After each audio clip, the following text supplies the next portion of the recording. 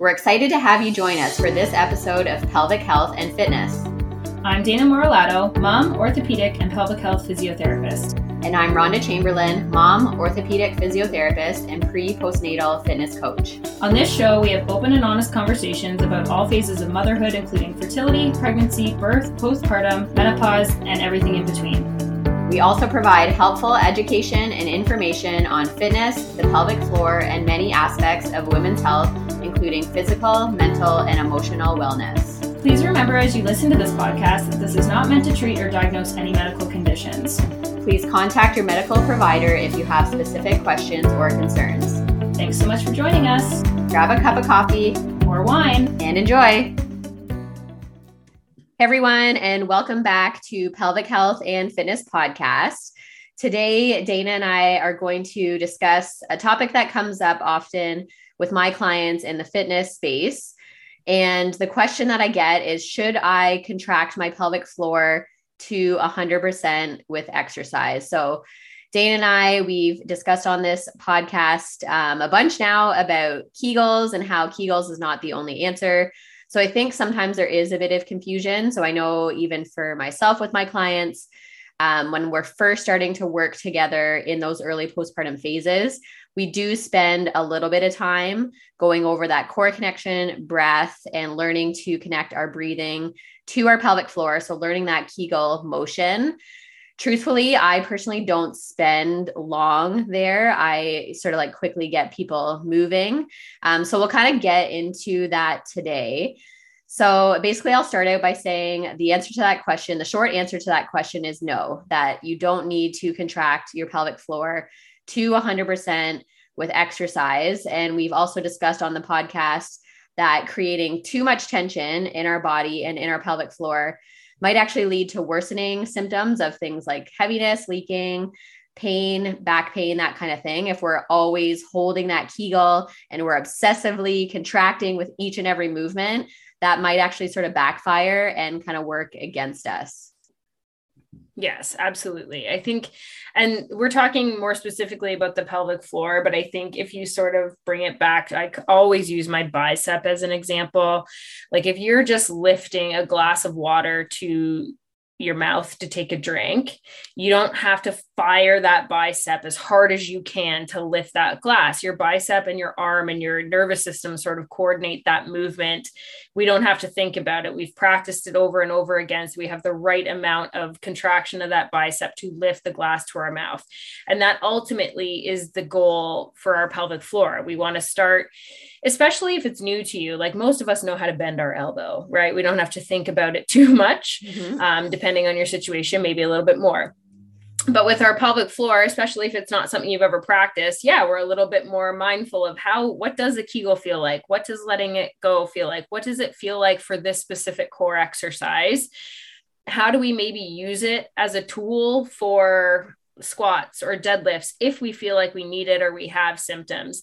But then moving on from there relatively quickly, and how can you just get back to your exercise life or active life, whatever that looks like for you, and not really have to think about it.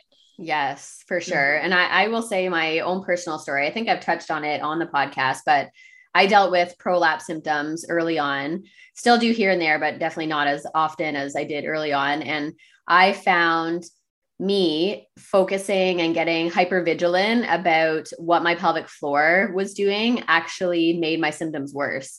So when I personally took my focus away from, contracting the pelvic floor, focused on relaxation throughout the day.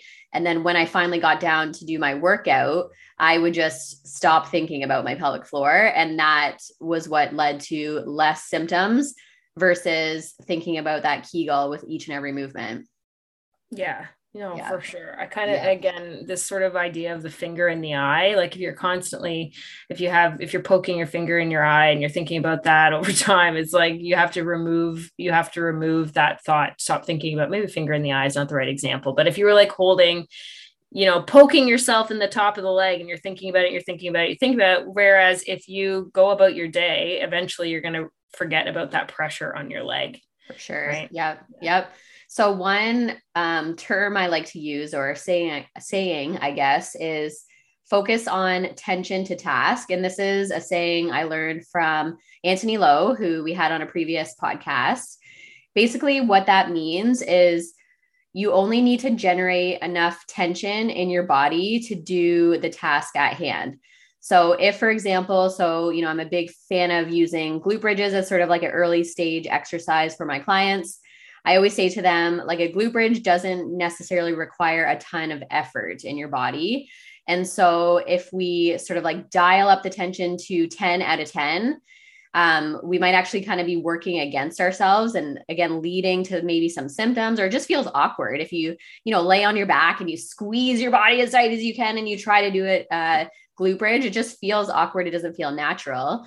So same can be said with your pelvic floor. Why would we, again, Anthony Lowe said in that episode, the pelvic floor is not special. It's not any different than any other muscle in our body. So why should we, only think about contracting to 100% every single time? And I use a glute bridge example too, because this can also carry over into what your glutes are doing. So this is something I sort of like have to have people unlearn. And this was something I had to unlearn when you're doing a glute bridge. So laying on your back and lifting your bum up in the air, a lot of people also squeeze their bum to 100%. So they like really squeeze and they kind of like arch their back a little bit and then they come down. So I've also had to teach clients, pelvic floor and glutes, like maybe a 2 out of 10 effort is enough to do that movement. And so then as we're progressing back into strength training, so with my clients, I typically don't, go into super heavy weightlifting because typically clients are just doing workouts at home with dumbbells. But if you're getting back to like a CrossFit gym or weightlifting and you're starting to get into like heavy deadlifts, that kind of thing, maybe there's a time and a place to learn how to generate more tension in your body in general and perhaps your pelvic floor. So maybe then, like an 8 out of 10 contraction is warranted, but maybe not too, right? So I think it's just body dependent and situation dependent.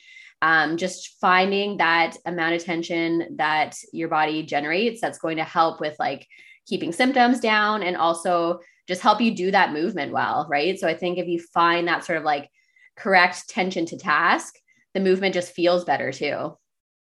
It feels better too. And I like how you mentioned symptoms because, if you're thinking, well, how do I know if I have the right tension?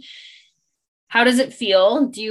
So if you're someone who's experiencing leaking, or maybe you get heaviness, or maybe, I don't know, those are the main ones sort of for the pelvic floor. If there's any sort of pain with the movement, then contract your pelvic floor, start with 10 or 20%, see if it helps you, see if it changes anything. If it doesn't, you can then go up or down from there. And so you'll sort of find that right amount of contraction, whether it's your glutes or it's your pelvic floor, that sort of helps you feel good in the movement.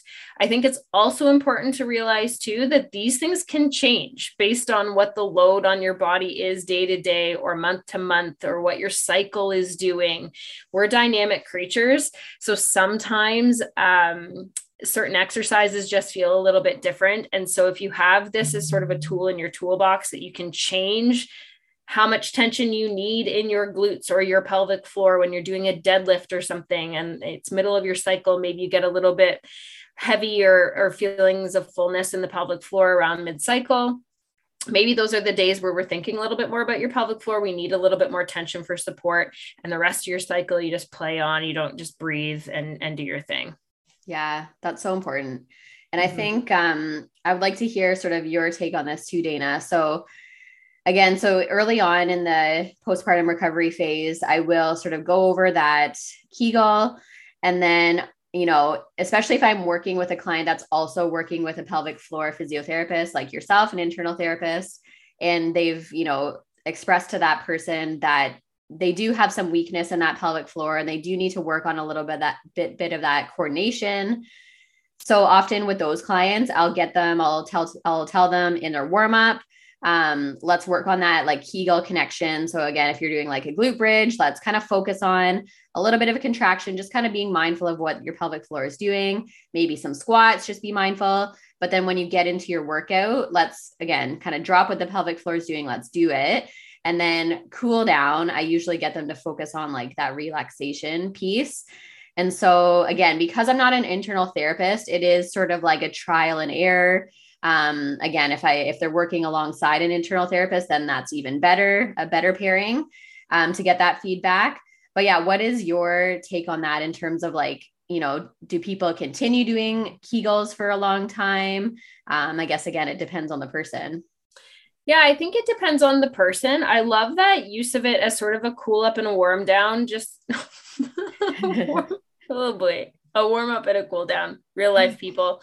I get verbal diarrhea a lot. Anywho, because again, these muscles are not unlike other muscles in our body. So it's not a bad idea as part of sort of your workout routine to wake up that whole neural pathway, that motor program that the pelvic floor does. So I love that for sure. And again, sort of speaking to what we were saying with tension to task, I think it depends what's going on in your body. Do we have to think about it?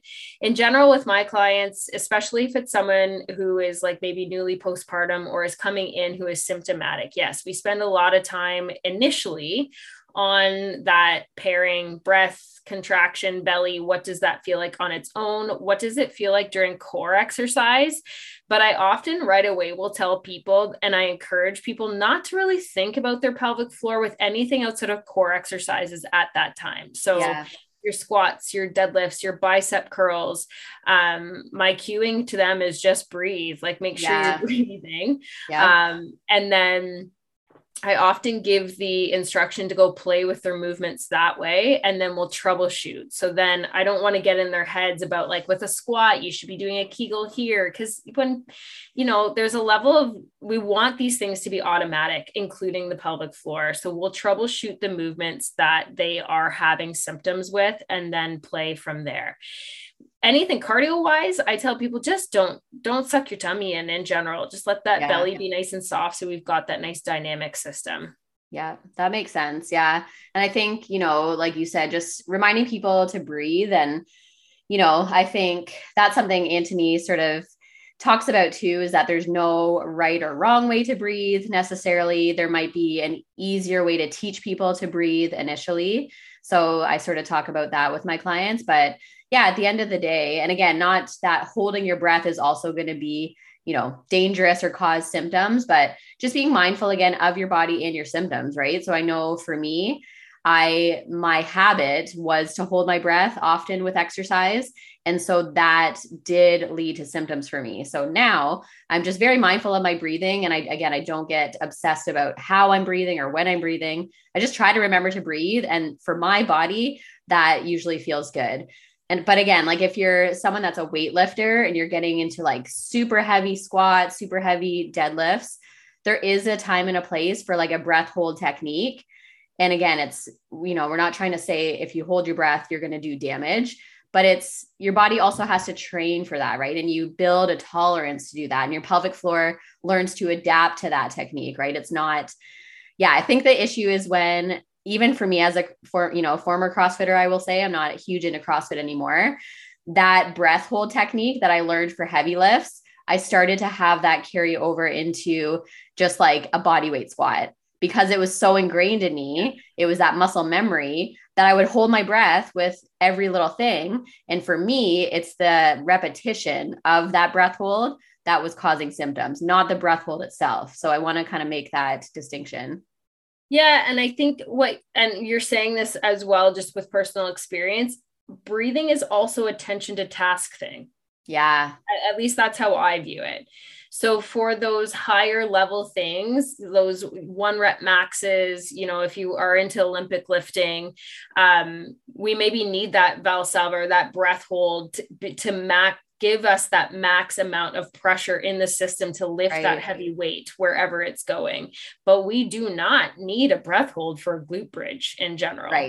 Right. Exactly. Yeah. So I think I kind of think about that breath hold versus breathing as more of that tension to task idea. And again, play around with it. If you have been like, I do cue most of my clients with most of their exercise to breathe. I say in general, maybe try and exhale as you lift or on the hardest part of the exercise. However, if you forget about it completely, and you don't have any symptoms, it's not really something that we have to think about, or don't get in your head about, oh shoot, I inhaled when Dana said to exhale. If you have no symptoms, you're just going to play on. Yeah.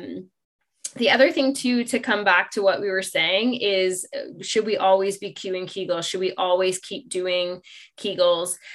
I kind of, again, leave that up to people. I say it's not a bad idea, in my personal opinion, to take that whole system, that whole coordination, muscle activation pattern through a warm up and a cool down, like you said. But I also tell people to listen, life is going to happen. You will probably leave my room and forget about this at some point, but it is a tool in your toolbox. So should your symptoms reappear, these are one of the things, or, that's one of the things I'm going to have you return to see if you can help self-settle your own symptoms. Go back to the basics and see if that helps. I love that. Yeah. That's a huge focus of my work with my clients is, I don't want you to rely on me as your coach forever, right? I want to teach you strategies and techniques that when symptoms arise, I remember Rhonda taught me A, B, and C. I'm going to go back to those tools and see what I can do to manage and sort of regulate those symptoms. Yeah. So I just wanted to go back. You kind of touched on it in the beginning. But just the fact that, yes, again, we want to work on that Kegel contraction, but remembering that the relaxation or the lengthening of those muscles is equally as important. So I think of this, it often comes back to me for like a skipping example, right? So I think, in our episode with Teresa, she sort of went over like skipping and just some strategies you can do to minimize maybe leaking with skipping, for example. But if you think of, again, that sort of like flexed arm example. So if I'm, holding my elbow flexed all day long, I'm, squeezing that muscle. You can't see what I'm doing, but you can picture that I'm, flexing that muscle all day long. And then someone tells me to pick something up. So A, that muscle is going to be pretty tired because it's been flexed all day long. And B, it can't flex any further than it's already flexed because it's already in its shortened position. So it's going to be really hard to do that task, right? So again, our pelvic floor muscles are not special. So if we are somebody that, we're doing a workout and there's 300 skips and, right from rep 1, we're clenching and we're squeezing our pelvic floor as tight as we can because we don't want to pee, right? It seems sort of like intuitive that you would squeeze to hold in that pee, but we're skipping. And then again, those muscles are going to fatigue and reach their threshold pretty quickly because, held in contraction, that's tiring. And when, the bladder starts to get full or there's that sensation of having to pee, the muscles are already flexed as much as they possibly can. So how are they also going to prevent you from leaking, right? So yeah, skipping is a good example because it seems intuitive to squeeze and grip and do a Kegel with every rep, but hopefully that can help you understand when you are skipping, as hard as it is, you kind of want to just focus on relaxing, again, that tension to task. So you might think like jumping might require a bit more tension, but it's not 100% tension to do a jump. You want it to be sort of like soft, absorbing, landing with every rep. Yes, it's often a hard sell for me when I have someone who's leaking while skipping, and I say, you need to let go of your tummy. Yeah. It can be really scary to people. And so if that's something that you're sort of hearing and thinking, these girls are crazy, do it in your safe space at home first, build a little bit of confidence with letting go of that belly. But yes, absolutely. And unfortunately for us, one of the easiest loads for our pelvic floor to put down is urine. Yeah. Yeah. So to take some of the load off of that is any sort of load in the bladder. Right. Yep. Relaxation is huge. You and I preach this. I feel like we should have merch that talks about relaxing your pelvic floor. Nobody leaves my treatment room without talking about the balance, at least, between working and strengthening your pelvic floor and the need, particularly as moms. So whether you're pregnant or postpartum, or maybe you're 10 years down the line, the job is a physical one. You're on your feet a lot, you're lifting littles, maybe you're growing a little inside. that's a lot of extra load on top of what your pelvic floor is already doing for your own personal body in a day, holding up your pelvic organs, staying contracted in order to keep in that urine and stool, relaxing to go pee or poop. It has a sexual function. It's got a circulation. These muscles are rock stars. Yeah. And then we add this beautiful exercise on it, which has many other wonderful benefits for our skeleton and our mental health and our cardiovascular systems, but it's load. At the end of the day, it's load. Yep. And so when we start to get any sort of symptoms, we are in sort of that overdraft of the pelvic floor's bank account. So relaxation is the best way to sort of head that off at the pass, make sure that we're putting deposits in that bank account, and not overdoing it. I love it. So good. All right. I'll do a bit of a summary. Anything else to add, Dana, before I kind of wrap up and summarize what we talked about? No, I think that's everything. Yeah. So basically the question that came in, which is a common one, is, do I need to contract my pelvic floor to 100% with exercise? So in summary, the answer is no. 100% contraction is not necessary 99% of the time, I would say. Again, maybe in super heavy lifts at some point, you might need to do one, but most day-to-day things, most exercise regimens, you don't need to. The other thing is turn off your brain and just do the exercise. So you want to get to that point of automaticity where your body just knows what to do. Our bodies are smart. They know what to do. And then also, last but not least, our favorite thing to talk about is don't forget to also spend time learning to relax your pelvic floor to find that balance. Happy Zed lying. Thanks for listening to today's podcast. We hope you enjoyed the conversation. If you liked what you heard, we would love if you could share this with a friend, leave us a review, or subscribe to anywhere that you listen to your podcast. Thanks for being here.